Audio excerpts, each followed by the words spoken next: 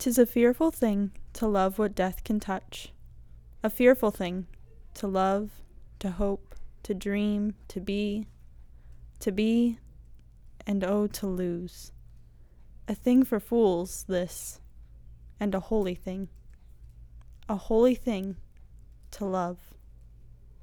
For your life has lived in me, your laugh once lifted me, your word was a gift to me. To remember this brings painful joy. 'Tis a human thing, love, and a holy thing to love what death has touched. 'Tis a fearful thing by Judah Halevi.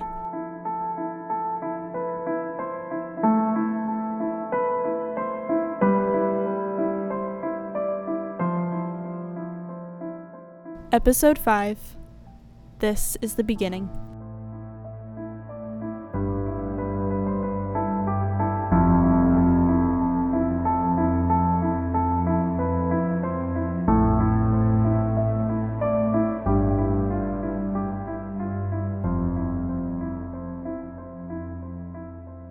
Putting on that black dress was simultaneously the hardest and the easiest thing I've ever done in my life.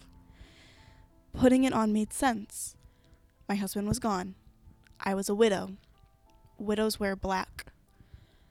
But it was also so terrifying. Putting on that black dress made it all so real.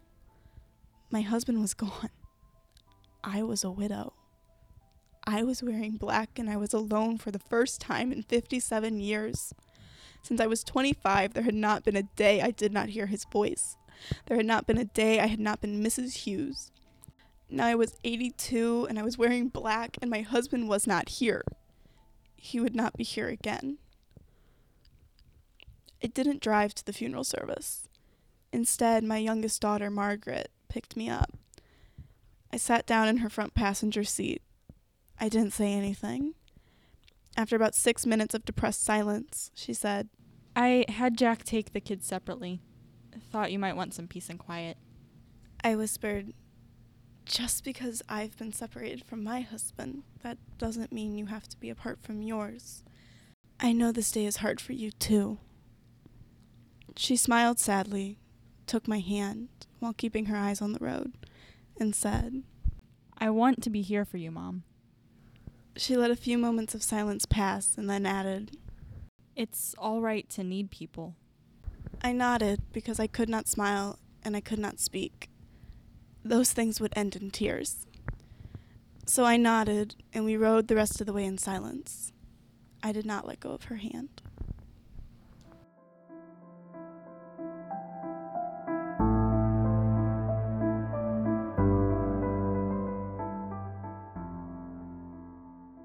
When the time came for me to present my eulogy, I was shaking. I stepped up to the podium, let go of a deep breath I had been holding within me for several minutes. My fingertips curled around the podium's edges in an attempt to steady myself. I looked out into the crowd, met eyes with each of my children. 4 beautiful combinations of my husband and I, 4 beautiful testaments to our love, to the 57 years we shared. Another deep breath. I looked at my paper. I had handwritten the speech in cursive, because that's how he had written the love letters that were still in a box beneath our bed. My bed. I had written a tribute to a good man, a good husband, a good father. I had spent hours crafting the best eulogy I could think of for the man who had been one of the best parts of my life. And in the end, I didn't even read most of it. I read the first line, and then the words took me back through the memories in a way I had not planned, but my heart knew I needed, in a way that, from the looks on their faces, my family had needed as well. The man we are here to remember today was the love of my life, and it truly was my whole life that I loved him, from the time I was young to the time I was old. It's a little funny, you know. The time before I met him seems so distant, but our first meeting feels like yesterday. He was here when my hair was purple, and I had finally figured out who I was. We fell into a deep love, and when he proposed, I knew I had found my forever.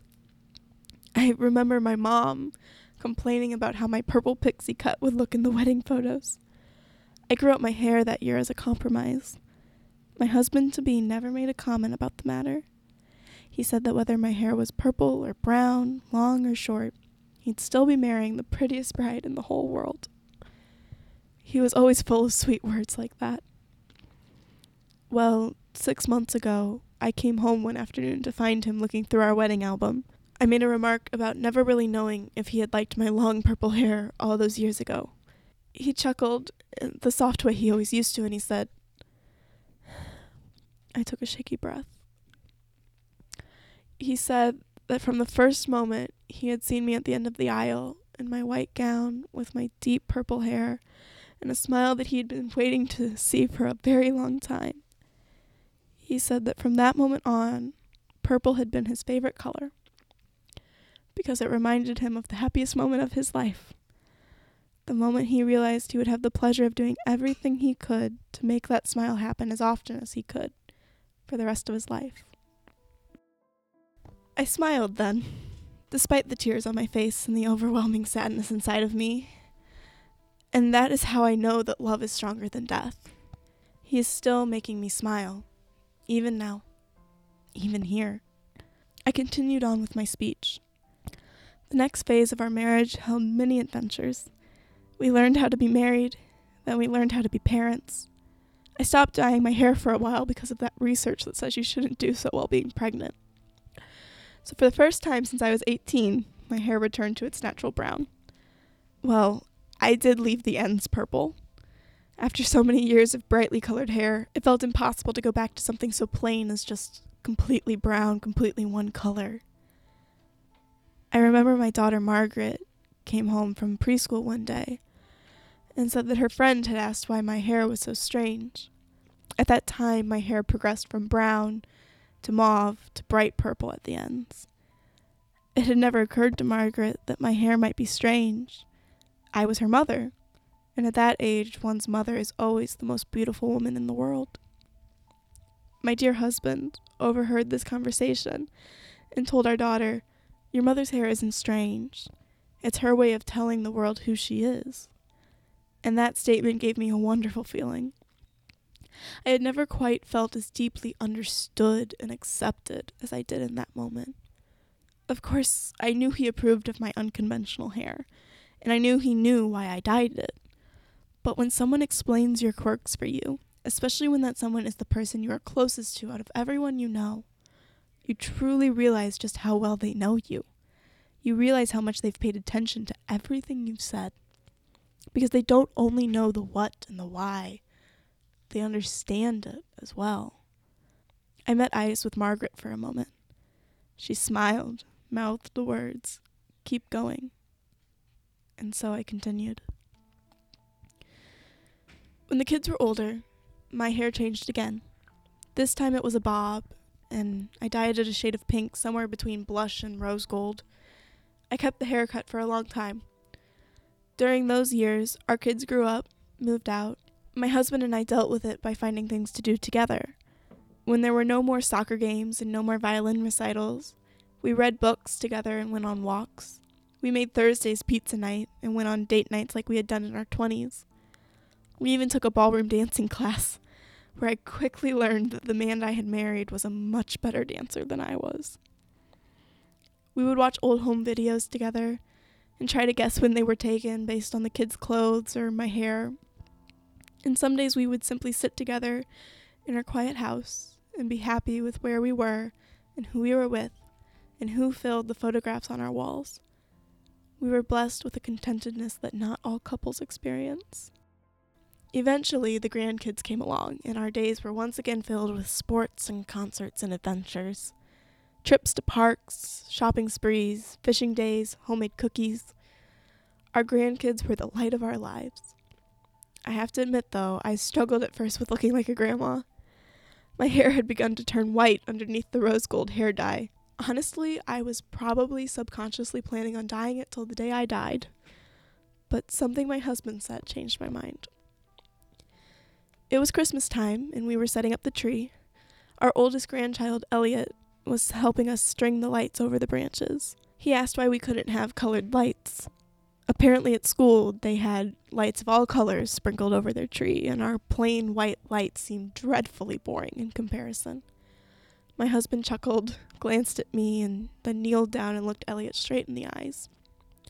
He said, "Well, you know, your grandma taught me once that white light is actually the combination of all colors. It's something she learned with her fancy science degree.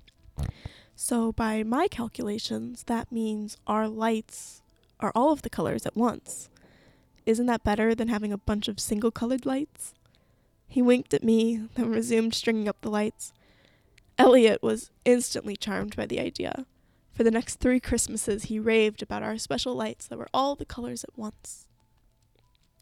Remembering that little fun fact changed my perspective on white hair. I thought about all the different colors my hair had been over the years, all the memories associated with each color, and I couldn't deny how perfect it was. White hair would be my whole life coming together in the symbol of old age.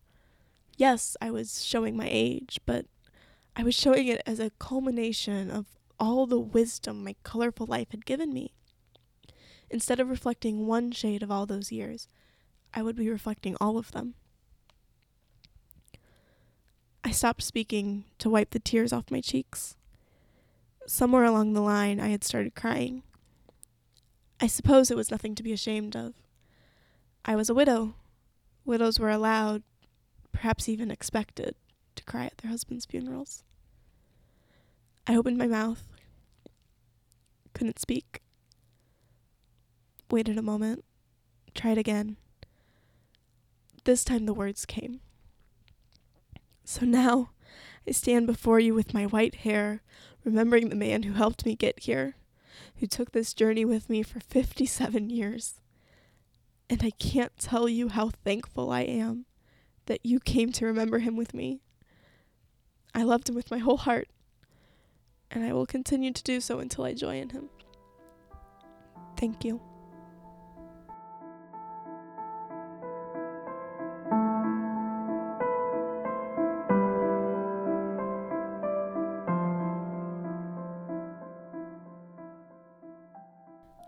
Later, in the cemetery, I took 2 roses from one of the bouquets and laid it on the closed casket as I prepared to lower it into the ground.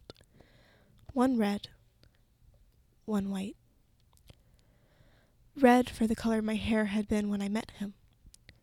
White for the color my hair had been when I lost him. "Goodbye, Owen," I whispered. "Thank you for giving me a beautiful story of a life."